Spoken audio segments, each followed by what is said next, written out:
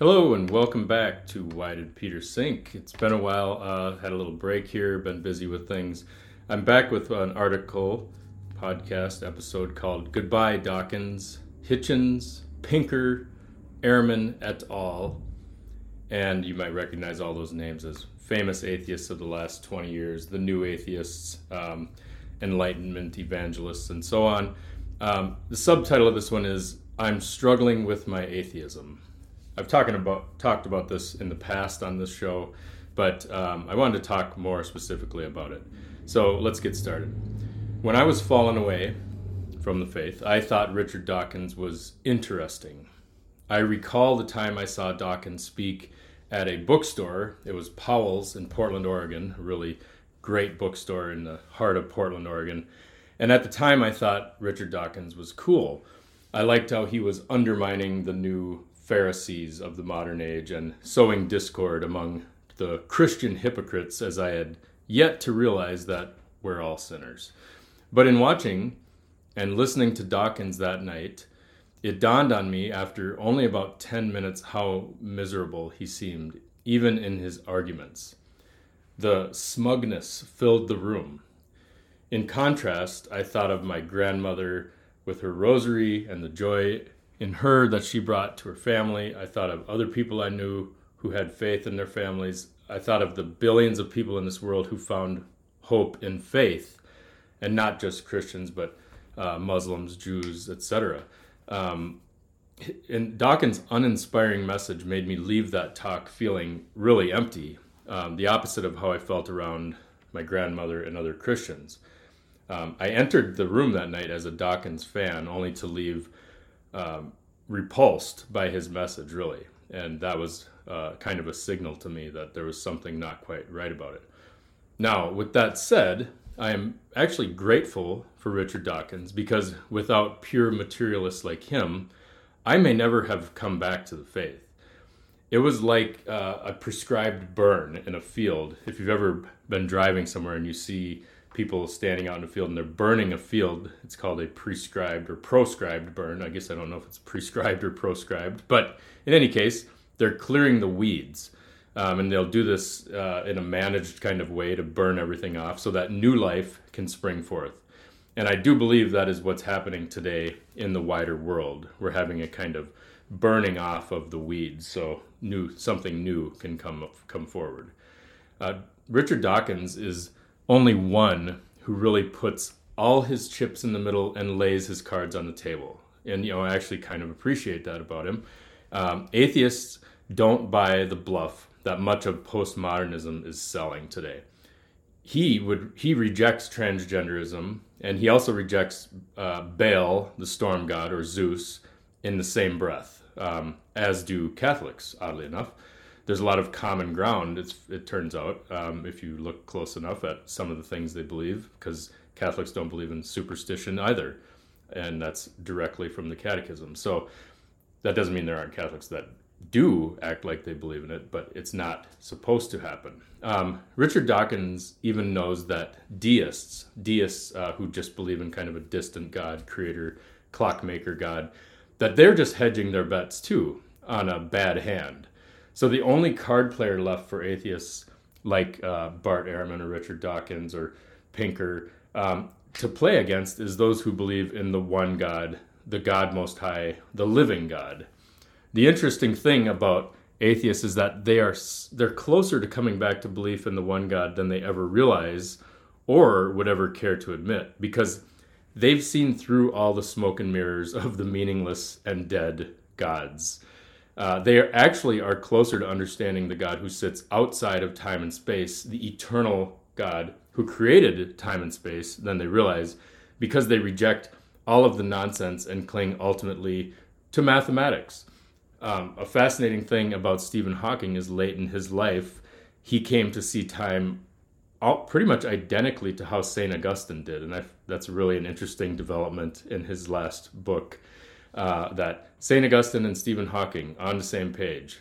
Fascinating. 1,600 years apart. Anyway, so, however, I see this as a long process of preparing a seedbed for faith. When I talk about the prescribed burn, that's what they'll often do to bring forth the seeds that they want to grow, not these giant ragweed and other bad weeds that are just kind of nuisances. Because I don't think many modern atheists have read, say, the Catechism of the Catholic Church. I don't think many modern atheists have read a study Bible like that, like the one from Ignatius Press or Word on Fire, or the Didache Bible. I think very few people today have read St. Augustine's Confessions or The Imitation of Christ outside of religious circles. Those books are very kind of tucked away, not talked about, as if they are no longer classics. And it's funny because we'll have to read plenty of Shakespeare, but never St. Augustine's Confessions in school, which is probably one of the, I would say, far more interesting than Shakespeare, really, because it applies to life a great deal more. And a lot of modern atheists certainly have not read something like Veritatis Splendor, The Splendor of Truth, which was by Pope John Paul II, or another famous one, Fides et Ratio, which is Faith and Reason, also by John Paul II, or something that is more well-known, like Dignitatis Humanae, on the dignity of human beings. But if they ever did, they would find that the God we believe in the Catholic faith is logical, beautiful, and bigger than anything we can ever imagine in creation. But of course, that revelation of a living God comes only by cooperation with God's grace, which is always ready and waiting on a zero-interest loan for those who simply ask, seek, and knock. That's all it takes. The beauty of the church is that you get to keep your reason, all of it, and faith makes it soar higher. The two wings that make us fly, faith and reason.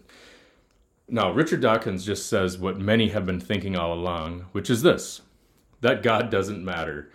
Thomas Jefferson, he went halfway. He was a deist, but Dawkins just comes out and as openly apostate, and he has he spawned lots of other underlings who have their own shows, like the Friendly Atheist and I think it's Alex O'Connor and a few others, many others, I should say.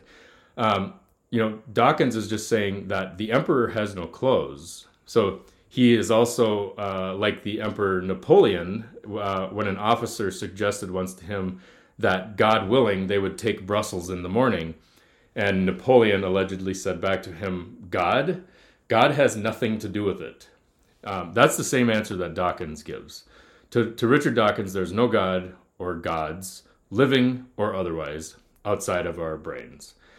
Hence, Dawkins believes he's raised the weeds and prepped the soil for coming back to what Abraham and the apostles and St. Agnes meant by God. So, like I said, I kind of like Richard Dawkins. I just find the message very empty. And here's the other thing. Dawkins' grand bet on the selfish gene, that was one of his famous books, The Selfish Gene, it goes too far. Why he goes too far is he's all in with all the answers. There's really no mystery whatsoever. But he left out of his equation an important variable. He fails to solve for why, as in, why are we here?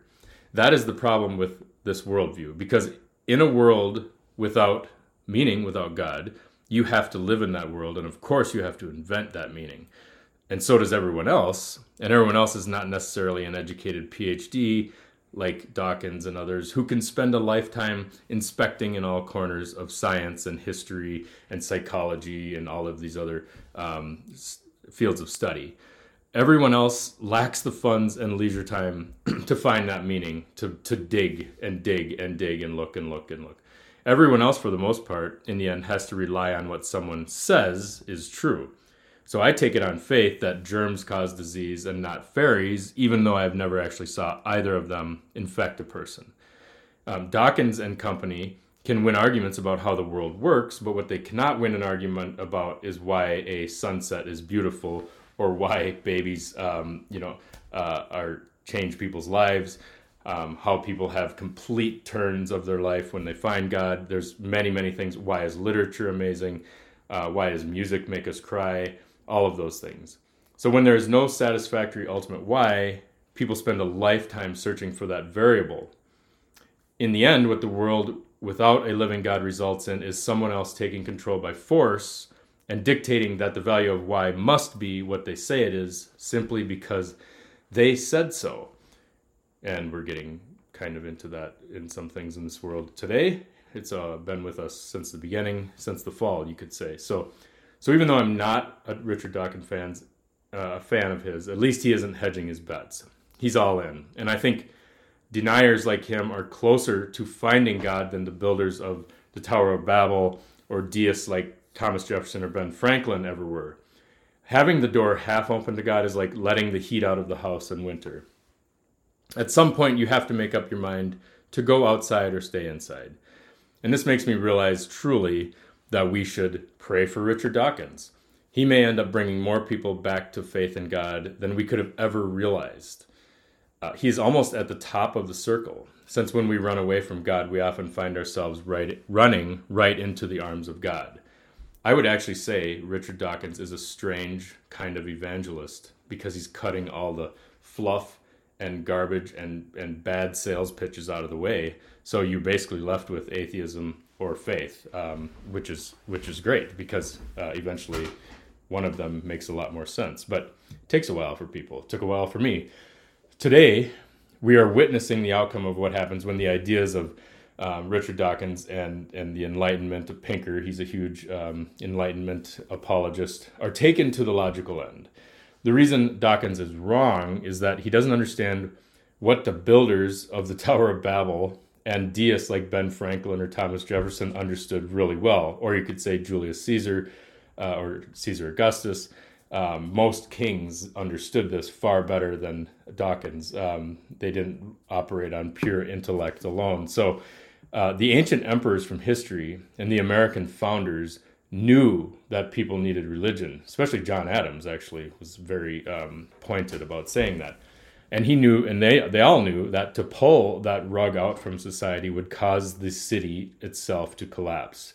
And now we are seeing all these funny religions pop up because we pretend we don't need one at all, but we all have one. In fact, everyone has one, whether they think they do or not. The root problem for Dawkins is that he has I'm sorry, but he has a middle school concept of God that he never outgrew. I had that. I think it's a high school thing. Maybe it's a middle school, high school, college thing. He's also operating as an autonomous speaker of, quote, his truth without a plan or concept of how to organize a world or really live in it. He doesn't have any employees or mouths to feed or an economy to plan. He's got enough for himself and just his little circle, and that's great. And he has no hope to offer to anyone else. So in this walled-in academic world where the idea of no soul, like you live without a soul, where that exists, Dawkins fails to realize something rather large. His theory of the selfish gene starts from the bottom instead of the top, and therefore he cannot describe the whole. His answer is because of genes. Because of genes, that's why everything is the way it is. It's too simple. It's like every other heresy. It starts with some answer, and then it works backward to fit the world into it. A toe, my big toe, does not describe the wholeness of my person any more than a gene does, and genes cannot explain the totality of human nature. Like, I can't show you a picture of Richard Dawkins' big toe, and that explains everything about him. That doesn't make any sense. Dawkins is so smart. He's so smart, but he can't understand what simple farmers and mothers and the poor with no education understand perfectly well. You would think an evolutionary biologist would be very equipped to understand the parable of the grain of wheat that Jesus tells, but somehow he misses it completely. And I actually find this to be a marvelous irony. He has more biological training of anyone. He should understand the grain of wheat, but his is all in the clean academy. It's not someone living in the world actually growing wheat. It's this separation of body and soul, reason and faith. And we need religion. This is not really a radical thing to say. People need religion, or they will find one. In fact, Dawkins has one. It's in education. It's in achievements. It's in PhDs. It's in science. It's called scientism because it's an ideology. And the religion we all find, it won't be what you expect. You may think you don't have rituals, but then you're standing outside of a NFL football game for 3 hours in the cold, cooking and eating, and then you go into the game. You have your rituals. It's basically, you can look at what do you do in your life? What do you do on a regular basis? That's kind of what your religion is. It's not kind of, I shouldn't say it's kind of what your religion, it is what your religion is. So in the clean and childless world of a university, ideas sound good that lack depth. This happens a lot, and it's happened a lot in the last 200 years. Dawkins' answer is from the atomic layer, and he emerges from a quiet library to tell us that we are nothing but atoms. Meanwhile, the bustle of the street doesn't hear a word he said because life is happening far beyond the atomic layer. When Dawkins burst forth from his library, he was telling a very different message from what the apostles told when they emerged from the upper room at Pentecost, after having received the breath of life, touched by tongues of fire.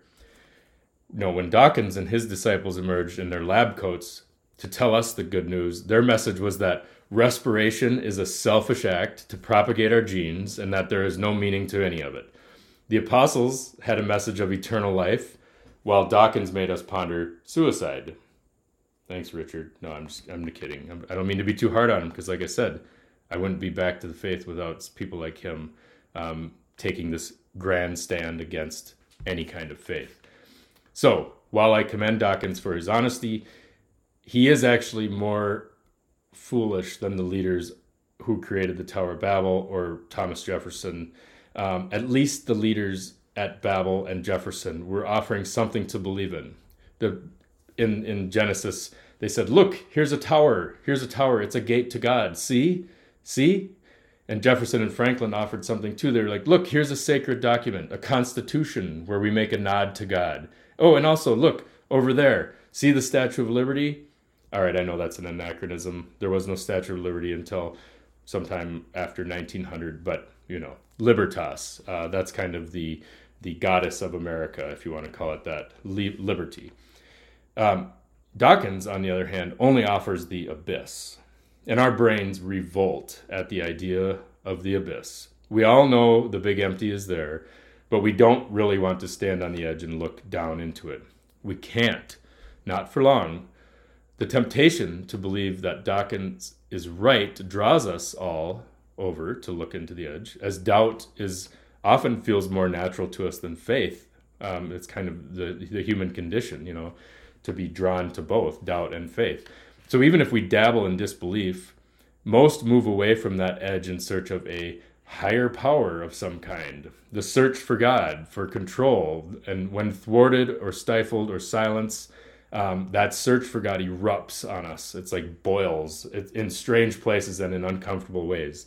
I can even see in my own life how when I was younger, the idol was sports, the idol was grades, and then the idol was drinking, and then the idol was achievements, the idol was work. You're looking in all these places, you're looking in all the wrong places, and finally at some point you're like, what? I'm looking, and then the last place you look, oh, it's God. The thing that, everyone told you your whole life is not real and doesn't matter. It's the only thing where you find rest and peace.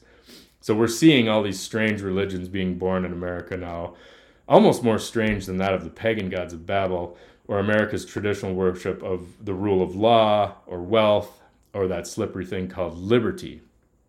In fact, I think I like the Greek gods because they gave names to all the things I just named off, like, I said sports, but it was like strength. You had Hercules. For drinking, there was Dionysus. For just straight power, there was Zeus. There was always a god or goddess to kind of we still have all these things. We just don't have cool names for them. So, but they're all about wealth, pleasure, power, and honor. That's really what we're all chasing because we want control, but we really want peace and rest in Jesus and God. So, the Tower of Babel, or the Constitution, may be elaborate ways to justify power, but it is a better attempt at meaning than what Dawkins offered to the masses, what Hitchens and Dawkins and all them did. But again, like I said, Dawkins is really the only honest one, which is also why his idea is the most dangerous. He's the anti-Jesus, and I don't want to call him the Antichrist because he lacks the charisma needed for that, and I don't think he's like the Antichrist. That's a whole nother topic. So I think he's just a man making an argument. He's selling something, and he's doing it. I think he's doing it honestly. I think a lot of the internet atheists are searching, and they're not doing it necessarily maliciously, although their comments are unbelievable if you go on websites like Reddit. So anyway, but Dawkins tells us that we are purely material beings without souls. He just goes all the way. Now, most people hold back and speak kind of in what I'd call an old common language that dances around this fact. And we find idols and obsessions to occupy or fence off what I call the big empty. Dawkins has spent his life shouting this message, and now we are seeing what fruit it bears, where we are, in fact, separated, isolated, solitary beings, kind of like a selfish gene. We're being atomized. We're being separated out.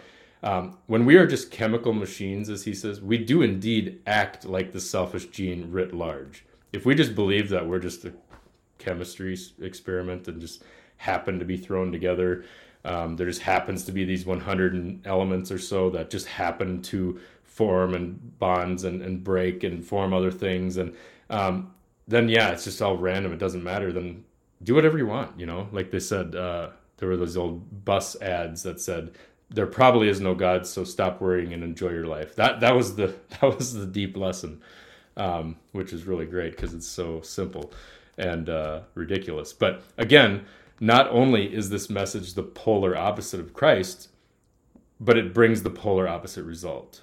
Where people know Christ, they form communities, families, and fellowship. There is warmth amid the struggle. It's not perfect, but when suffering comes, there is a prayer and a church and a people and the body of Christ. Redemptive suffering, there's no such thing in the world of pure materialism where we're just matter. When we're just matter, nothing matters. Dawkins' inability to get past a small, tiny understanding of God, it leaves him on the playground all alone. And that's what I experienced seeing him in that Portland bookstore. It was just this empty, awful feeling in there. So I guess you could say I was discerning something then, but it took me a while to really put it all together till years later. Now, as we watch millions of community organizations and church groups fading away in America, we are clearly becoming more atomized as people sit at home watching TV alone instead of joining the Lions Club or a bowling team.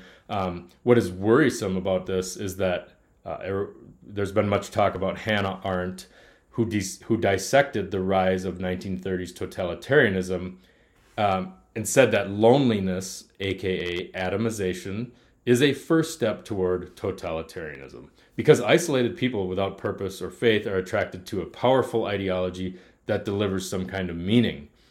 Hence, you see things like the transgender craze. It's not really surprising at all that that's happening. And Dawkins himself has been attacked by that. And this goes very much with this whole the head eats the tail kind of thing, where if you're not in the dominant narrative, you will be eaten by whatever the narrative is that's coming. You can see this happening with like liberalism and humanism, and now we have like postmodernism eating it, or wokeism is what they're calling it now. And something will eat that soon enough. So, you know, there's a picture called the Ouroboros. It was a snake eating its own tail. That's the world of the dog-eat-dog zero-sum game of the atheist, power-seeking, empty material world. But it's a long way home back to God out of that. The nice thing is you can just ask, seek, and knock, and you'll be back there. It really is. It's like being Dorothy. So those people are seeking God. It's a long way home, but it doesn't take that long if you're just willing to be willing. You have to be willing to pray and ask for help, ask for faith. Lord, I believe, help my unbelief. So I sympathize with anyone who doesn't believe, because I was in the same state. I did the same thing. I did it with, like I said, sports, achievements, liquor. Those things are a long way home. We build a lot of walls up around ourselves, and we're not willing to try that faith again. In fact, most of us have never tried it. We can't even say we've tried it. We don't even know what it means. We've never read the books of the classic Christianity, of the church fathers, really never read an actual Bible or the Gospels with study notes that are useful. So, Richard Dawkins, goodbye. This is a goodbye to you, also to Hitchens and company. So to me, in the end, Dawkins' worldview it made Kurt Cobain or Morrissey, the singer, seem lighthearted. There's nothing I want in that emptiness. I'm back.